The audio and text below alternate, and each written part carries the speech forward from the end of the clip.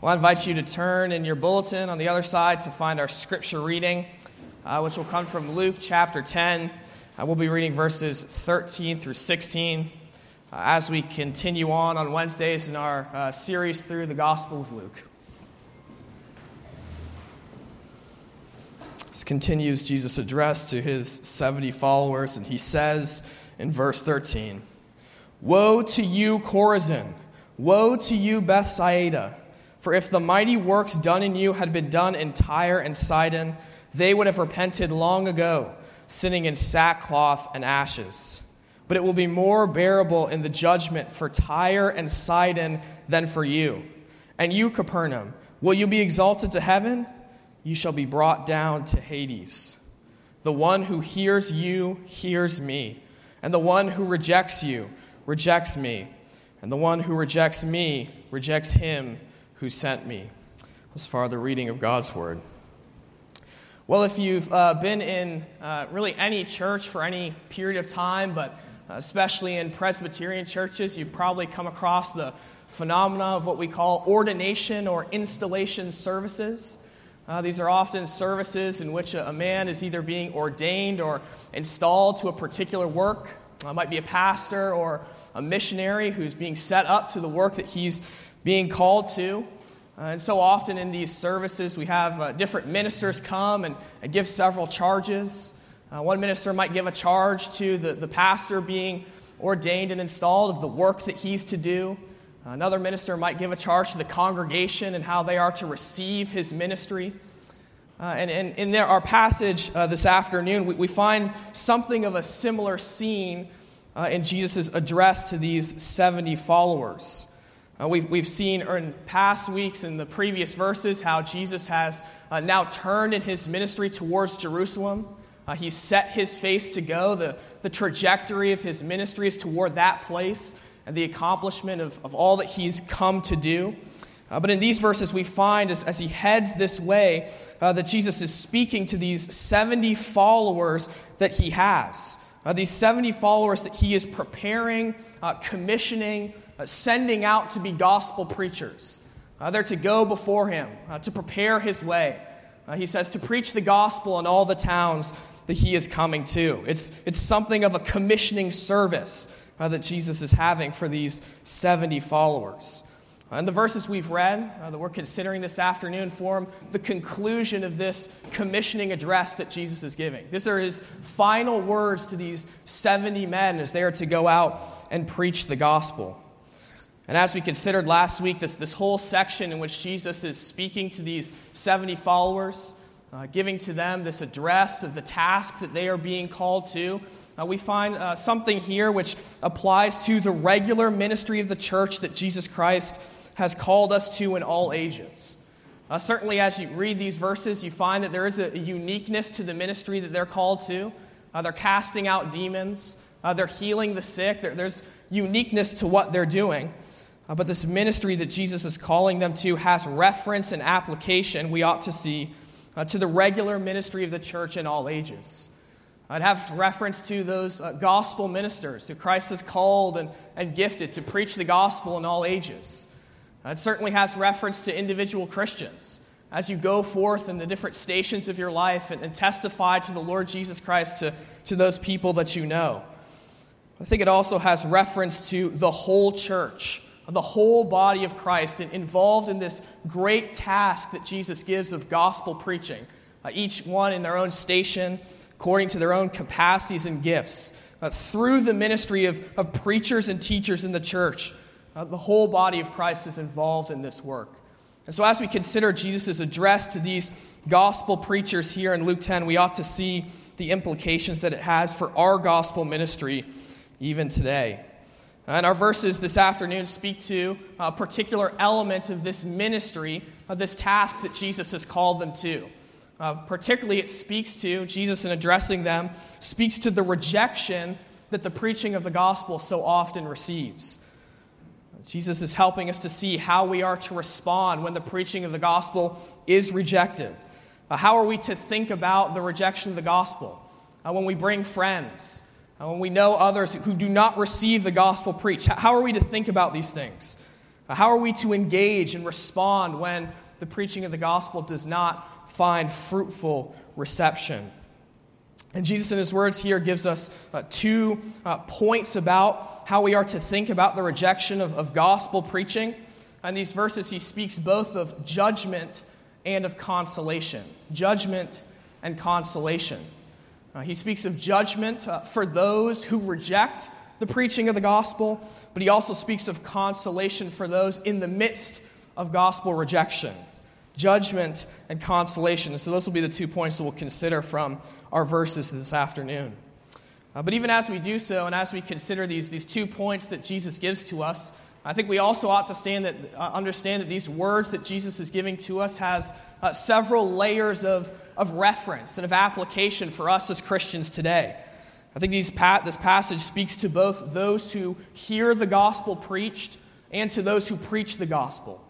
It has reference to those who hear it proclaimed to them and to the church in its ministry and task that Christ has called them to. So as we consider these things, we ought to keep both of these references, both of these layers of application in mind. So let us consider our first point, and Jesus speaks of judgment in verses 13 to 15. You can see it there again on your bulletin. Immediately as Jesus begins to speak in verse 13, we see the judgment pronounced. He says, "Woe to you, Chorazin! Woe to you, Bethsaida!" Again in verse 15, he speaks of Capernaum. In the midst of commissioning his disciples and followers to go preach the gospel, he addresses these 3 particular towns, and he uses the language of woe.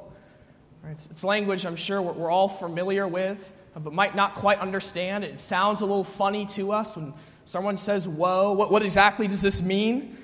And we ought to understand the language of woe that Jesus is using here speaks of sorrow for judgment that is to come.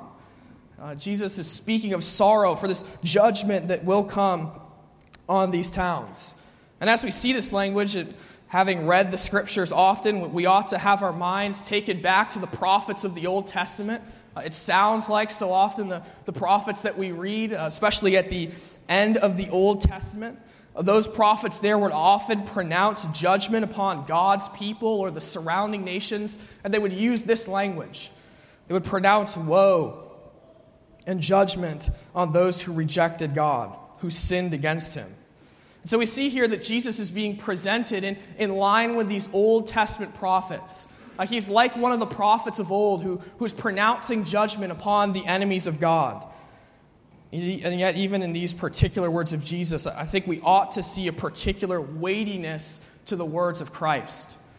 For though the Lord Jesus Christ is a prophet, in line with these Old Testament prophets pronouncing judgment, he is not simply a prophet.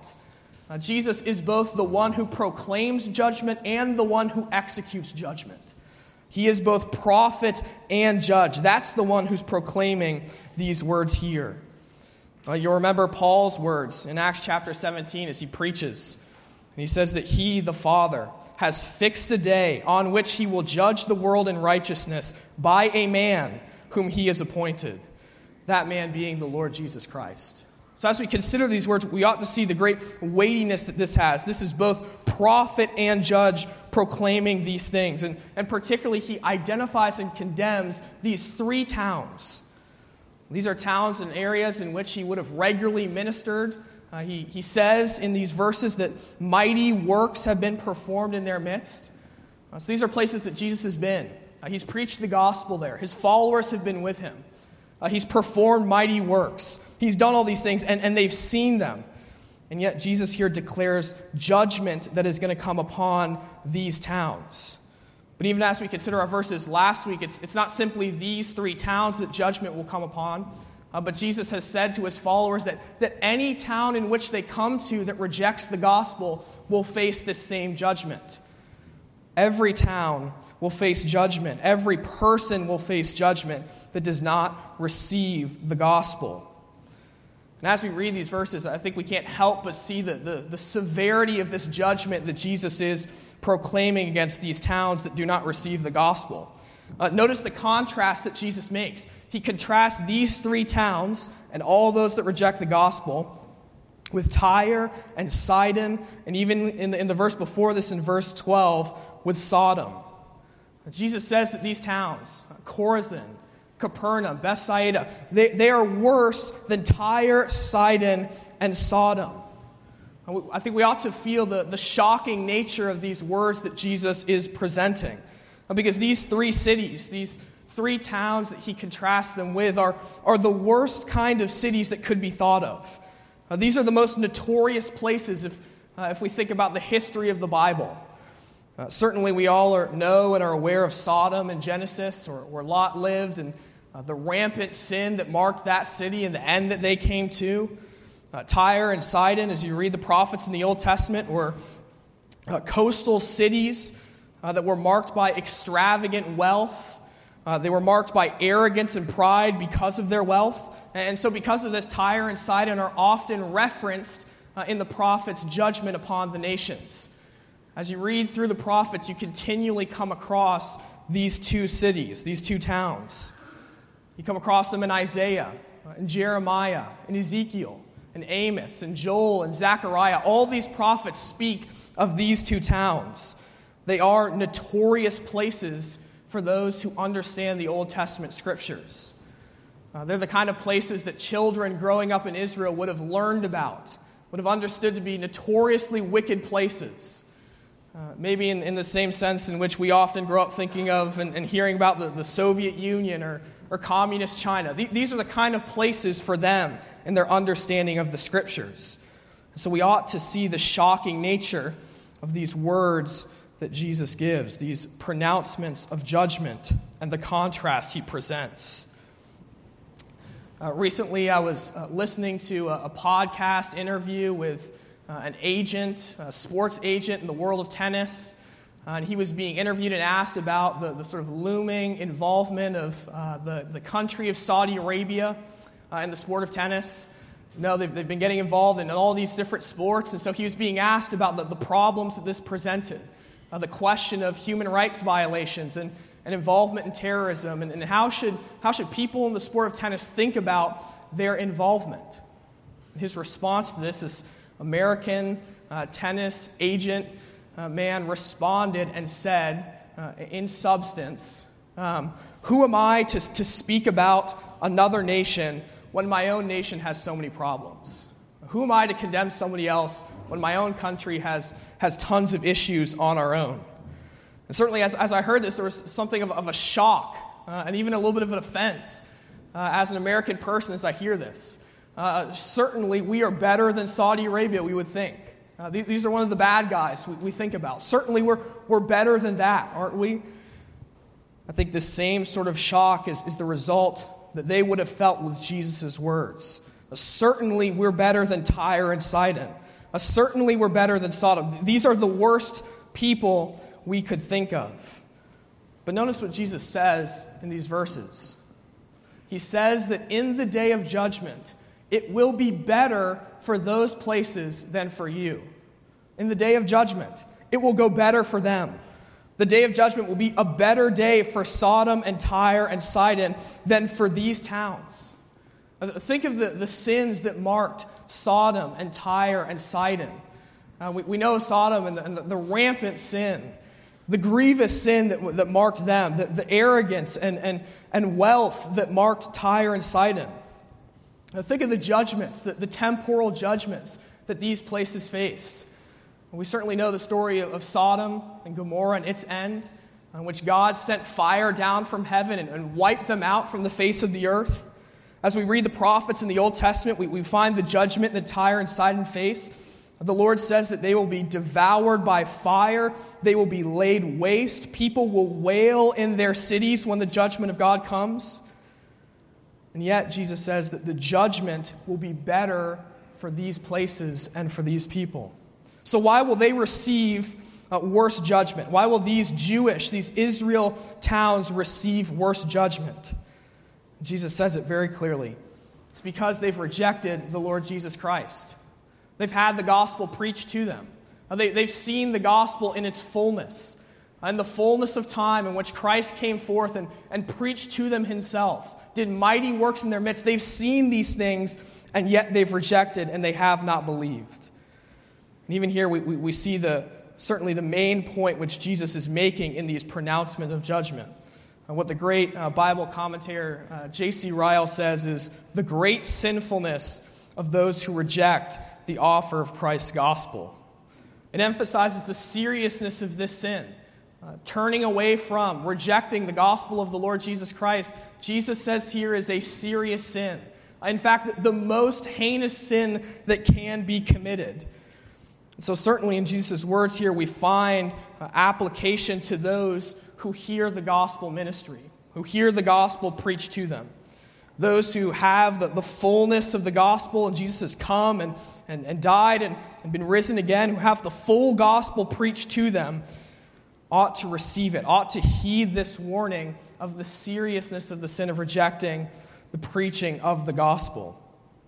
And certainly this warning is not only for those who are outside of the church, but also for those within, who have regularly come, sat under the ministry of the word, maybe for years, who know the Bible, who've heard it preached to them, who know who the Lord Jesus Christ is, and yet have never truly responded in faith. Think about these people that Jesus is speaking to. These are the covenant people of God.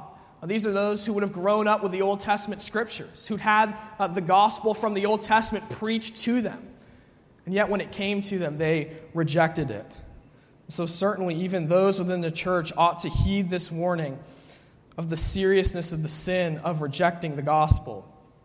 Again, J.C. Ryle describes the seriousness of this sin so powerfully. He says, "No sin makes less noise, but none so surely damns the soul as unbelief. It is not open sin alone which ruins souls. We need not run into any excess of riot. We need not openly oppose true religion.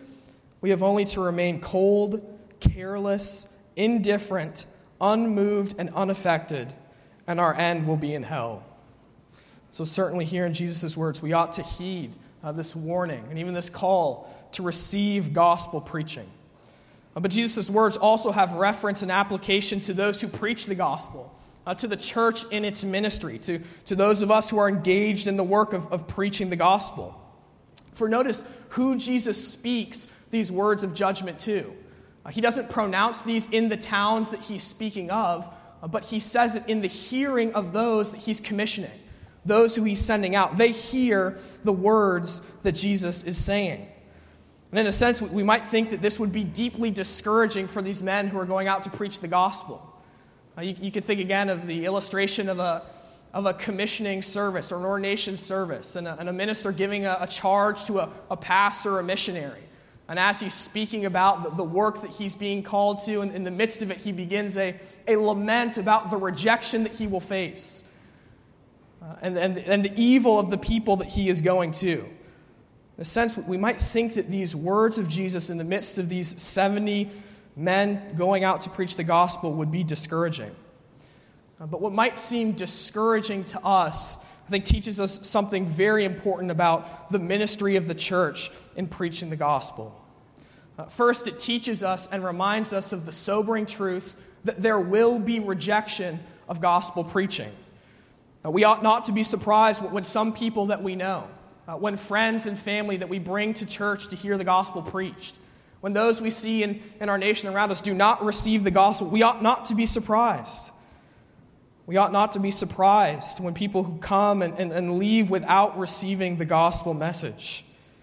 In verses 11 and 12, in the passage right before this, Jesus has given instruction for these men going out, telling them what they are to do when towns reject their message. The implication is that when they go out, there will be rejection. There will be people who will not receive the gospel ministry, who will even revile them for preaching the gospel.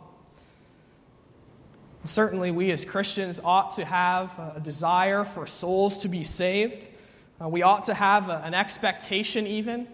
We ought to pray for Christ to build his church, to expect that Christ will save souls, will gather in his people, will give fruit to the preaching of his gospel. And it's certainly not the case that the sign of success in our ministry that we are to look for is failure and rejection.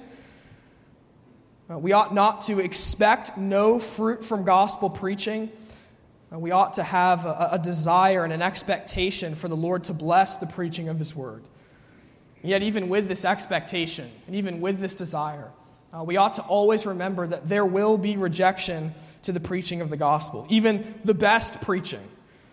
And we ought to understand this as we engage in this great task which Christ has called us to. So it teaches us that there will be rejection, but it also teaches us that judgment is a part of the message which the church is to proclaim.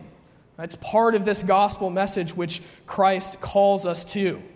This picture of Jesus here, what we might call the Jesus of judgment, may be different than what many people in our world want to think about Jesus. Many people want to think that Jesus is the Jesus of love and of peace. He loves without qualification. There is no judgment. And yet here we find Jesus pronouncing judgment upon unbelief. He is the Jesus of judgment in this passage. And what Jesus does is a part of this gospel ministry which we are called to. We are called, as we preach the gospel, to warn of the judgment which is to come, to warn of judgment that will come upon unbelief of those who do not receive the gospel. And so in these words, we find Jesus teaching us about judgment that is to come, judgment that comes for the rejection of gospel preaching. We also find, secondly, in verse 16, the consolation which Jesus Christ gives to his church engaged in this great task of gospel ministry. Look again at verse 16, where there Jesus says, "The one who hears you hears me, and the one who rejects you rejects me, and the one who rejects me rejects him who sent me." I think in this verse we find some of the most profound truths and one of the most profound statements in all of the New Testament and all of Scripture. And this verse here, this simple statement of the Lord Jesus Christ, is foundational for our understanding of gospel ministry. It's foundational for our understanding of preaching and how we are to receive the preaching of the word. For in this verse, Jesus establishes both the authority and the ministerial character of gospel ministry, of gospel preaching. So we think about the logic of what Jesus has said in this statement in verse 16. We find him asserting the authority of the preaching of God's word. For he says that the one who rejects you rejects me, and the one who rejects me ultimately rejects the Father. See, the logic of what Jesus is saying is that when his followers, his gospel ministers go out to preach the gospel, the word that they preach carries the full authority of God himself, of our triune God. It carries the authority of the Father, of the Son, and the Holy Spirit. This is an authoritative message that they've been given to proclaim. But it also tells us about the ministerial character of gospel preaching. You see, the point implied of what Jesus says here in verse 16 is that his followers going out to preach have a message that they are to preach. They're not to go and to preach whatever they want.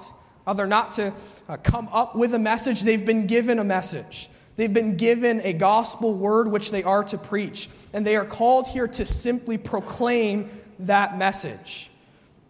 Again, J.C. Ryle, I think, helpfully describes the character of gospel ministers when he says that he, speaking of the minister of the gospel, he is a herald. He is an ambassador. He is a bearer of a flag of truce. He brings glad tidings of terms of peace. And this is what gospel ministry is. You preach an authoritative gospel in a ministerial manner, preaching the word which Christ has given. But notice this final and all-important point and implication from what Jesus says in verse 16. Notice he begins and says, "The one who hears you hears me." So how is it that as these men would go out, that they would hear the Lord Jesus Christ? Jesus wouldn't be with them physically. He wouldn't be in these towns proclaiming the gospel with his own mouth. How would they hear the Lord Jesus Christ? He says, "They will hear me in the faithful preaching of the gospel." You see, when the word of God, the gospel that Christ has proclaimed, is faithfully preached by those whom he has called and gifted and set apart for this work, Christ himself is speaking. Jesus Christ continually works by his word and spirit through the ministry of his pastors that he has called. And when the word of God is faithfully preached, Jesus Christ himself, he says, is speaking. So how do we today hear the Lord Jesus Christ? The Lord Jesus is not physically present with us. He has ascended into heaven. How do we hear the Lord Jesus? We don't hear him through personal revelations or visions. We don't hear him through quiet voices in our quiet times. No, how do we hear the Lord Jesus Christ? We hear Jesus Christ through the regular, faithful preaching of his word. As we sit under the word week by week, morning by morning, Jesus Christ speaks to us through his word. Perhaps this has been best explained in the Great Reformation Confession, the Second Helvetic Confession, in which it states that when the word of God is faithfully preached, it is the word of God. And certainly this truth which Jesus gives us has important applications for those who hear the gospel. We as Christians, even now, as we sit under the ministry of the word, Lord's Day by Lord's Day, morning by morning, evening by evening, we hear the Lord Jesus Christ as the word is faithfully preached to us. And certainly we ought to then regard preaching as a weighty and significant thing. We cannot lightly cast off the faithful preaching of God's word. For when we do so, we cast off the voice of Christ himself as he speaks to us. But notice also, finally, the application that Jesus gives here to those who preach the gospel, to the ministry of the church. See, in the midst of rejection, in the midst of struggle as they go out to preach the gospel, Jesus Christ here says that as they go out, he is going with them. As we preach the gospel, Christ is with us. When we minister, as Jesus says, as lambs in the midst of wolves, Jesus Christ is with us. The rejection we face is not just a rejection of us, but it is ultimately a rejection of God. And so may we as the church, as we go about this work of gospel ministry, each in our own station, each according to our own capacities and gifts, may we do so with confidence and boldness, knowing that the Lord Jesus Christ is with us as we engage in this great task that he has called us to. As we pray.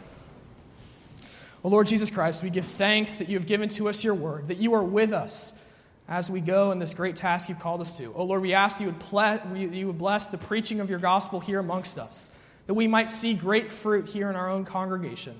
But, O Lord, also prepare us for that rejection which we will face, knowing that ultimately is a rejection of you. O Lord, we give thanks for these truths you've given to us. In your name we pray. Amen.